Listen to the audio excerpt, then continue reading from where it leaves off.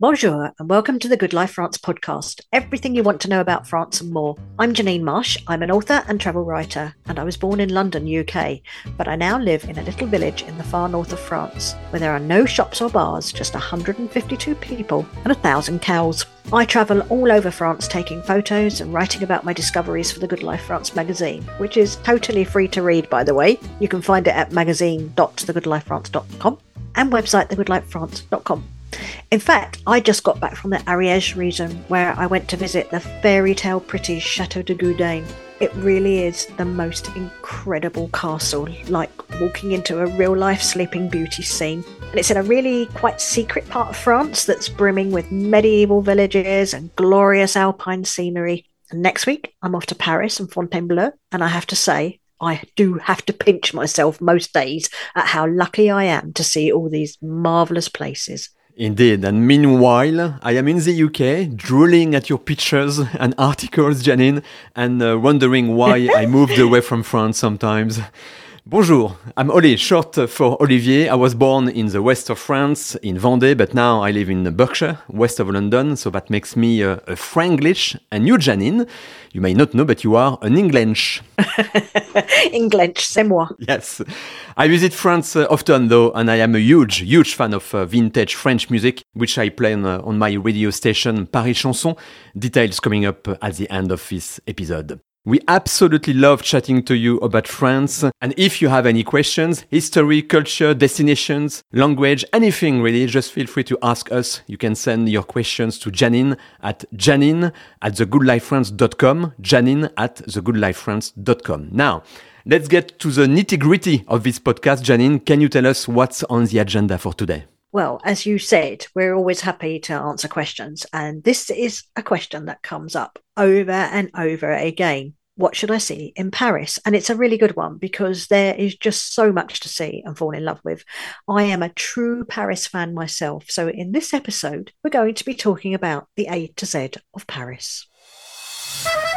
The Good Life France podcast.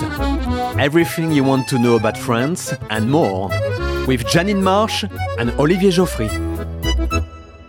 I think everyone remembers their first Paris visit. To me, it was at 17 to see my Parisian girlfriend at the time, whom I met in my hometown in Vendée as she was on holidays there with her parents. Typical Parisian, really. I remember feeling overwhelmed by the size of Paris and being surprised by how many people were on the street, in the shops and everywhere really, and how young those people were compared to my hometowns, where it's a bit more quiet. At first, Paris feels big and very crowded, but then you get a different perspective and realize that it is quite small compared to London or New York City.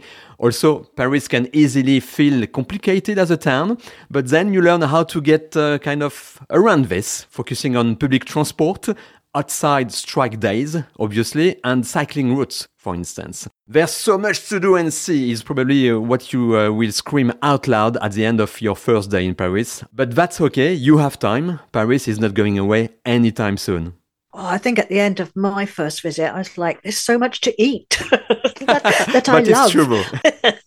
I was 14 years old and I went on a school exchange trip. I stayed with a family in Paris suburbs, a place called Antony, and I went to school there. Dominique, if you're listening to this, shout out to you. She was my exchange pal. By the time I came home, I was absolutely besotted with French cakes, the Eiffel Tower, and hot chocolate drunk out of a bowl, not a cup. But there is much more to Paris, so let's get going and talk about the City of Light. The American founding father and total Paris fan Thomas Jefferson once said, "A walk about Paris will provide lessons in history, beauty, and in the point of life."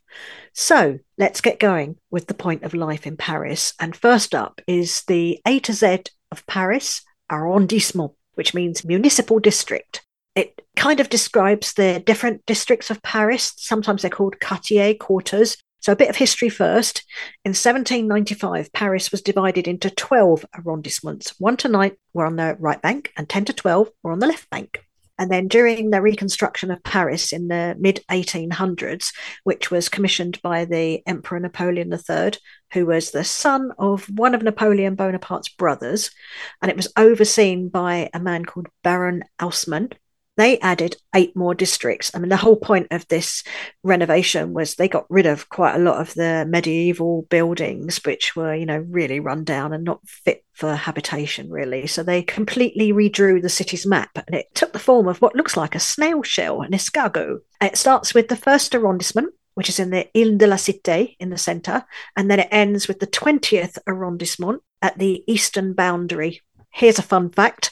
Napoleon III held position of emperor for 18 years until he was exiled. And then he ended up in the village of Chislehurst, tiny little village in southern England, a sort of a suburb of London, not too far from London, but it was in the countryside. And he lived out the rest of his life there. And when I used to live in the UK, I used to live just down the road from there. Not at the same time, of course. I'm not that old. That's a lovely fact, though. Fascinating, isn't it? It is. So A is for arrondissement, as you said. B is for bouquiniste. These are the second-hand booksellers whose dark green book boxes sit on walls along the River Seine. You know them, of course. There are 900 of those green boxes in the heart of Paris, filled with more than 200,000 books, souvenirs and posters, and their construction is strictly controlled. 2 meters long, 0.75 meters wide. Higher at the front to allow customers to look in, shorter at the back where they hang over the River Seine. Second-hand booksellers have been selling here for more than 500 years and the boxes are now UNESCO listed, yes. It's a 3-kilometer long cultural and human journey grand total. And last year, the city of Paris launched a call for applications to allocate vacant booksellers locations. Maybe they'll do it again one day. God, what a job that would be. I'd love to have a second-hand bookstore there. I mean, there's nothing like strolling along the Seine and looking at the books and the boats are going past. It's something so cultural and ancient about it. Someone once said that the Seine is the only river in the world that runs between 2 bookshelves. I think that's brilliant. But we are now up to C. So C for me is Champs-Élysées, which means Elysian Fields in French, the final resting place of the gods in Greek mythology. Where the swanky Champs-Élysées now is, with all its posh shops, very expensive shops, a lot of them, was originally fields. In 1616, Marie de Medici, the wife of King Henry IV, cleared most of the fields so that she could extend the garden of the Tuileries Palace. Now, that no longer exists, sadly. It was burned down during the French Revolution. But she had all these fields cleared to turn it into a garden. But over time, people started setting up shops and creating roads. And now it is a shopping street entirely, full of cafes, bars, and expensive shops. And D is for Denis, as in Basilique Saint-Denis, in the north of Paris. So we are a bit outside the center of Paris. The body of the first bishop of Paris and patron saint of France, Saint-Denis, was interred here in 250 AD. His grave became a shrine and pilgrimage center, and the basilica became one of the most important sites of pilgrimage in France. The tombs of 75 kings and queens and 63 princes and princesses are here. It contains some incredible funerary sculptures, many of them depicting the royal likenesses, dating from the 12th to the 16th centuries. It was normal practice from the beginning of the 14th century to divide dead French kings into 3 parts. A bit gruesome, but the thinking was that each part could rest in a different part of the country. 3 places to encourage people to pay homage, plus protection against desecration in troubled times as well. This is just what happened at Saint-Denis during the French Revolution. Coffins were destroyed and remains were scattered, including those of the Sun King, Le Roi Soleil, Louis XIV.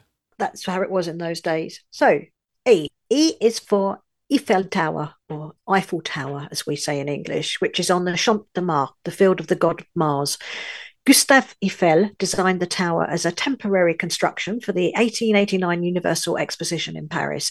It took 2 years, 2 months and 5 days to build. The tower has 18,038 metal parts, 2.5 million rivets, 7,300 tons of iron, and is covered by 60 tons of paint. And here is a little known fact. In 1925, a con man tried to sell the Eiffel Tower. His name was Victor Lustig, and he was from what is now the Czech Republic, and he was a scam artist. And he came up with this idea that he could sell the Eiffel Tower for salvage. I mean, all that iron worth a fortune. So he contacted 5 salvage companies in Paris, and he took them out to lunch at a very posh restaurant, and he hired like a limousine style carriage to drive them to the tower and take a look. He even managed to get one of the managers to give him some cash, obviously a bribe, to make sure that they won the bid to dismantle the tower. Eventually, he got rumbled and he escaped to the United States, where there he got up to his usual shenanigans, and eventually they did catch up with him for something or other, and he was sent to Alcatraz, the prison. And it's said that he even managed to con fellow prisoner Al Capone. Wow. I know. What a character. And F is for the Fragonard Perfume Museum. It's free to enter and full of fascinating historic fragrance facts, and is also in a beautiful 19th century mansion. It's very easy to find. It's a 2-minute walk, literally, from Opéra Garnier. I've been there. It's really lovely. Smells beautiful, and it's fascinating as well. G is for Guimard. Hector Guimard created some of the most beautiful Art Nouveau entrances for the metro.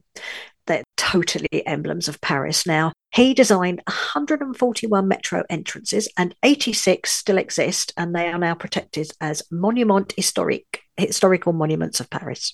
And H is for Baron Haussmann. We already mentioned him. He was born in 1809 and was an innovative and daring planner. He gave us, wait for it, the Gare de Lyon, Gare du Nord, Gare de l'Est, Les Halles, Hôtel Dieu Hospital, the Paris Opera, the Fontaine and Place Saint-Michel, the Rue de Rivoli, the Boulevard Raspail, Haussmann, Saint-Germain, Voltaire and countless others, Avenue des Gobelins, Rue Mouffetard, Rue Soufflot, Boulevard Malesherbes, Avenue Victor Hugo, Avenue Kléber, Avenue Georges V, it's not finished, the Bois de Boulogne, Bois de Vincennes, Parc des Buttes-Chaumont, Parc Montsouris, Parc Monceau, Jardin du Luxembourg, the Grand Hôtel du Louvre, the modern Champs-Élysées, the Père Lachaise Cemetery, where he was buried in 1891. Phew! So it's fair to say that Paris would look a tiny bit different without him. Wow, what a legacy. So we're up to I. I is for the Hotel Royal des Invalides. My French accent is nowhere near as good as Ollie's, but I do try. It's perfect. It is not Janine. an hotel, Perfect. despite the name. It is not an hotel, but it was a shelter for poor or injured French soldiers who had fought for La France. And in fact, part of it still serves the role as a place for injured soldiers. It was commissioned by Louis XIV in 1670, and it is vast, and I mean vast. It is also home to the Army Museum, the Museum of Relief Plans, the maps that they would use for the military, and also the Order of the Liberation. And it has 2 churches. Plus, it is the last resting place of Napoleon Bonaparte. I once spent a whole day here and I still didn't see everything. It's huge. Don't miss it if you go to Paris. For some reason, it gets left off the tourist list quite often, but it is absolutely astonishing and well worth visiting. Definitely, it's one of the main monuments to visit in Paris. Yeah. J now. J is for Jardin du Luxembourg, originally created in 1612 by Queen Marie de Medici. The gardens have a lovely pond where children sail wooden boats. There are about 106 statues, and a beautiful fountain created in 1624.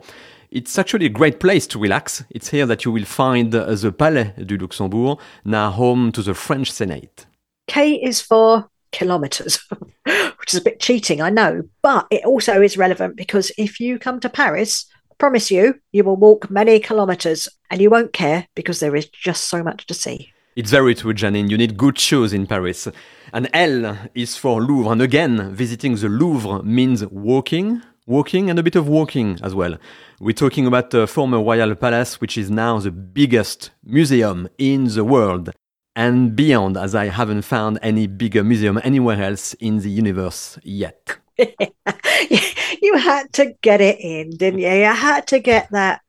Paris is the most popular country in the world and beyond.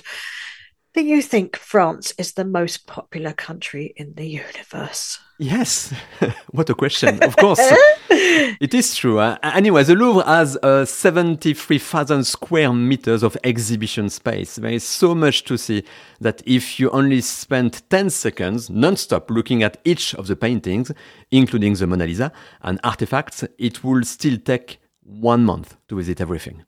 Wow. Okay, M is for Moulin Rouge, the Red Mill, a cabaret near Montmartre in the Pigalle district, which was opened in 1889 and is famous for its can-can dancers. And here they are.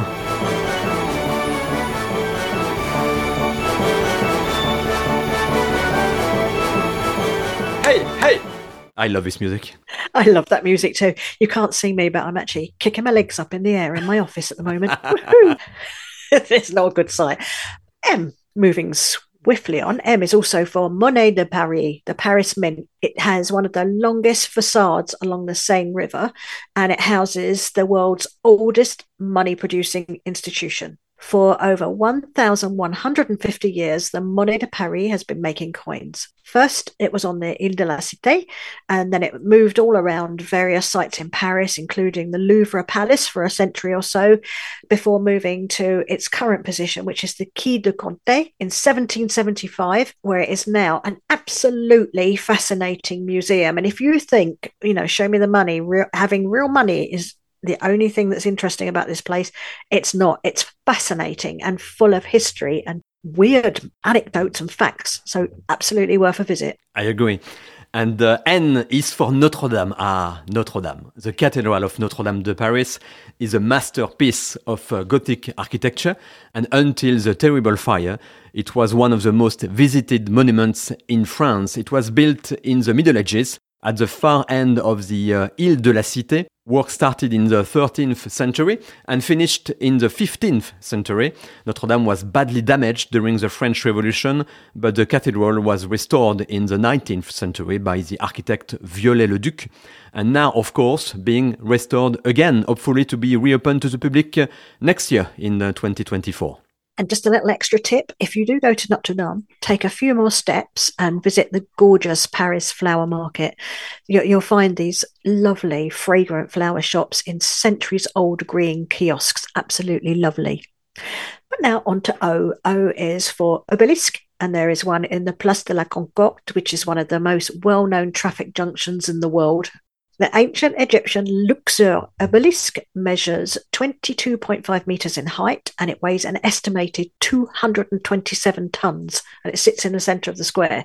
It was erected some 3,300 years ago by Ramses II, the pharaoh Ramses II. It was gifted to France by the Vice King of Egypt in 1830. In return, King Louis Philippe gave Egypt a large clock, which you can still see in the clock tower of the Citadel of Cairo. Anyway, the obelisk took 3 years to get to France by boat. You can imagine something that weighed 227 tons cannot have been an easy job, that one. And then it took 3 more years to get to its new home and be pulled up into position where hundreds of thousands of people lined up to watch it. A really good place to see it from is the Hôtel de la Marine. Reopened to the public, and they've got a great balcony with a great view over it. O is also for, which we cannot leave out, the Opéra National de Paris, a mini Versailles designed by Charles Garnier. It's absolutely stunning. It's gilded to within an inch of its life. And what I love best about it, I think, one of the things is the beautiful Chagall painted ceiling. It was completed by Marc Chagall in 1964, and it is a stunning work of art that hides a secret. Chagall told his son, who was just a little boy at the time, that he left a message for him in the painting, but his son could never find it. And it wasn't until 2016 when the Google Arts team created a massively powerful camera, which they used to capture images of the world's most amazing artworks. And they took photos of Chagall's ceiling at the opera, and they invited his son to come and see it for himself because, it's so the images are so clear and they can zoom in a long way. Anyway, he said that his dad had told him that he had painted him as a tiny baby in the ceiling, but you just cannot see it. It is so tiny, it can't be seen with the naked eye. So the Google team zoomed in all over the painting looking for it. Took them a while, and incredibly, there it was. It's so tiny, like a pinprick, But it was a really emotional moment for Chagall's son. He never thought he'd ever see it. But I just love that story that the amount of people that visit the opera and look up and they have no idea that there is this tiny little secret hidden up there. Wow. Yeah, it's a great story. And P is for Panthéon, which was originally built as a church dedicated to Sainte Geneviève. It's now a mausoleum for the great and the famous of France. Its facade is modeled on the Panthéon in Rome. There is a large crypt covering the whole surface of the building, in which are the vaults of some of the most famous French people and heroes, including Victor Hugo, Émile Zola, Marie Curie, Louis Braille, and of course American-born Josephine Baker, who had two loves, as you know, her country and Paris. Q is for Queen Marie Antoinette, one of the most famous characters in French history and whose footsteps can be followed in Paris and, of course, nearby Versailles, which is kind of in Paris, but not in the centre. The Queen's chocolate makers, they were called Sulpice et Desboves. I think that's how you say it in French. They are now called Desboves et Gallet. They are still going strong. She had to take some medicine once and it tasted horrible. So they made her some little chocolate pastilles. They got pistoles, they call them. And they hid her medicine in there. And they still make it. And there is also Lubin Parfumerie. Pierre-François Lubin would take the Queen some of her favourite toiletries when she was in the Conciergerie prison in Paris. So if you're a Queen Marie Antoinette fan, you can still find traces of her legacy in Paris. There's so much to see everywhere in Paris. Yeah.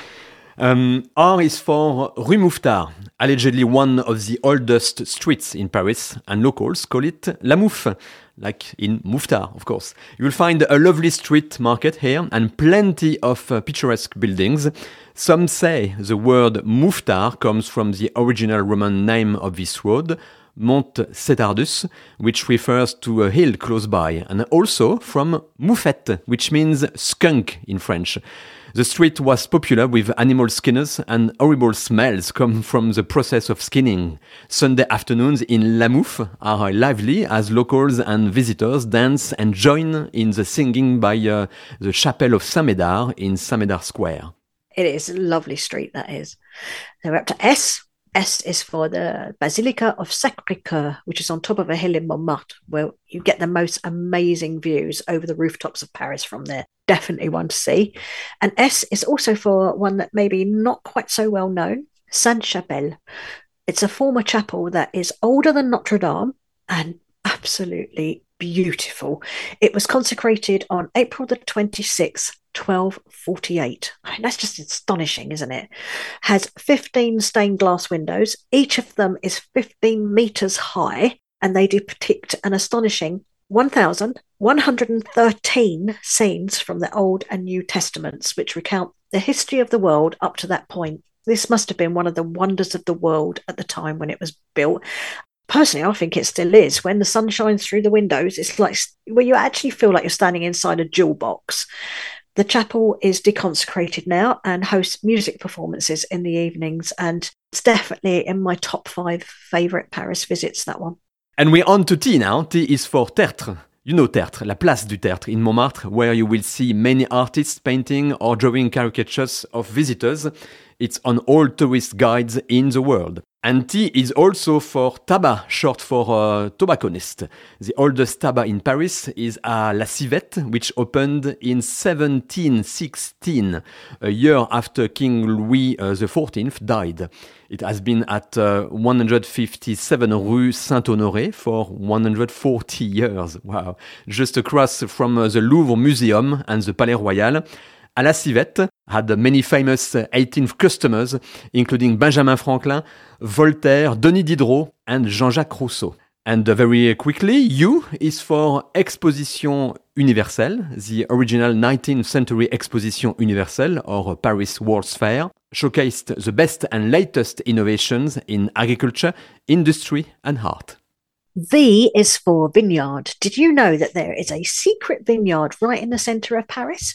It's next to the lovely little museum of Montmartre where Auguste Renoir once lived. Got a gorgeous little garden as well. So that both of those absolutely worth visiting. V is also for Place des Vosges. It's a little square of Parisian paradise, and it's also one of the oldest squares in the city. It was commissioned by Henry IV, who had a royal pavilion built there in 1604, and he loved the design of his regal townhouse so much that he commissioned another 35 to surround the square, and it was called Place Royale in those days. It became the prototype for all subsequent residential squares throughout the whole cities of Europe because it's so inspiring. In 1800, Emperor Napoleon changed the name. So it was Place Royale, and then it became Place des Vosges. First, because he could do it, because he was emperor. And secondly, probably more importantly, it was to acknowledge that the Department of Vosges, which is in northeast France, actually paid their taxes. They apparently were the first department to do so. Everyone paid their taxes. Anyway, now it's a lovely place to relax and to stroll. It's like little avenues, benches in a park, and then it's surrounded by arcaded houses. Really, really beautiful. And you can also visit the house where Victor Hugo once lived at number 6 Place des Vosges. I pay my taxes as well. Can I have a street or something in Paris? Yes, you can, Ollie. Thank you. You can have Place Geoffroy. There you go. Thank you very much. That sounds good, actually. And W is for Avenue du Président Wilson. He was the American president who promoted the idea of a League of Nations, which was the precursor to the United Nations. So, worth an avenue. Absolutely. I think there's an Avenue du Président Wilson in pretty much every town I've ever been to, and rightly so. X is for... I give up. I can't think of anything. Extraordinary. X is for extraordinary. Paris really is extraordinary, and I love Ernest Hemingway's words about the city. He said, if you are lucky enough to have lived in Paris as a young man, then wherever you go for the rest of your life, it stays with you, for Paris is a movable feast. Y is for Yves Saint Laurent Museum, which is full of the great French designers' drawings and designs, jewelry and clothes, costumes for ballet, photos and works of art, and also his studio, left exactly as it was when he worked here. Wow, we got to Z already. So Z is for Parc Zoologique de Paris, the Paris Zoo. There is actually another zoo in Paris called the Ménagerie du Jardin des Plantes, which was founded in 1794 and homed animals that had been abandoned at Versailles after the French Revolution. So it's the second oldest zoological garden in the world. Smaller than the Paris Zoo, but very charming. Well, I've got to say, we've covered a lot of Paris, but there's still so much more to talk about when it comes to the City of Light. So I reckon, Ollie, we'll have to do another Paris episode. Yeah, 2 episodes or maybe more. But now it's time to answer a listener's question. Got a question about France? Well, ask the experts. We reply to you in each episode. And we do it for free. So what have we been asked this week, Janine? Well, in my newsletter this week, I revealed that I'm going to the Rouen Armada, which is an event held every 4 years in historic Rouen in Normandy. And it's where tall ships come from all around the world and they dock in port, and there are 10 days of festivities. Thousands of sailors, sea shanties sung in the streets, concerts, performances, amazing event. Anyway, I'm going on the 8th of June, which is the day it starts this year, and I'm going to be sleeping aboard a tall ship. So I had loads and loads of people sending me questions asking if they could come with me. The answer is you can, but only on Instagram. Oh, where you'll find me at the Good on the Good Life France. But okay, that was the most popular question this week. But actually, we're going to answer Lisa Stead of Glasgow's question, Scotland. She asked, "Is it true that Parisians are really rude?" Ollie, what do you think? Mais non, c'est pas vrai. No, it's not true. Obviously not. I agree. Absolutely not true. Paris is a city, people are busy, and that's it really. They're going to work, rushing to the shops in their lunch break, trying to get home. So sometimes if you ask them to stop as you have lost your way and ask for help, they might be in a rush and not have time to help. So it's just like any city really. Parisians are not ruder than Londoners or New Yorkers. Actually, I think Parisians are a bit less rude than Londoners and New Yorkers, in my experience anyway. I find Parisians pretty friendly and helpful. I often get people offering to help me with my luggage when I'm going up and down the stairs on the metro. People show me the way. I think if you say s'il vous plaît and bonjour and you smile, you're going to be fine. So Lisa, do not be worried that if you visit Paris, you're going to meet a whole heap of rude people. You won't. A few maybe, but like anywhere, Paris is friendly. This is the Good Life France podcast. Oh là là! Le podcast The Good Life France.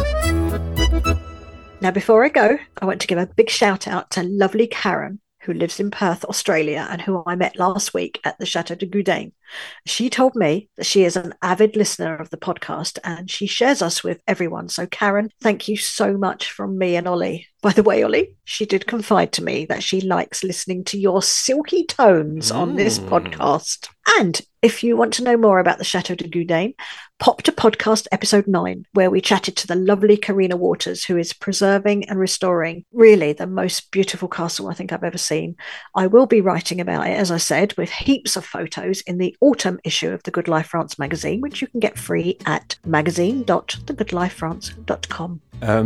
Janine, what's happening there? Are you really doing this? You're throwing out there that I have a fan, and then that's it. No. I'd like to thank Karen very much for saying this. From now on, I'll make sure to take a bit of honey in warm water before each recording, so my voice stays perfect, as she likes it. So Karen, merci beaucoup. C'est très gentil. Voilà. Zut alors, Karen. That's all I'm going to say. Perhaps I should not have said that. I'll have to live with this now. Thank you so much for listening, and a huge thank you to everyone sharing this podcast with friends and family. We are massively grateful for your support. We are. Thank you. But for now, it's au revoir from me. And goodbye from me. Speak to you soon. The Good Life France podcast. Available on all podcast platforms, on thegoodlifefrance.com and on parischanson.fr. The most beautiful French songs of the 40s, 50s and 60s, only on Paris Chanson. Available on your mobile, smart TV, computer and smart speaker 24/7. Visit parischanson.fr to find out more. That's parischanson.fr.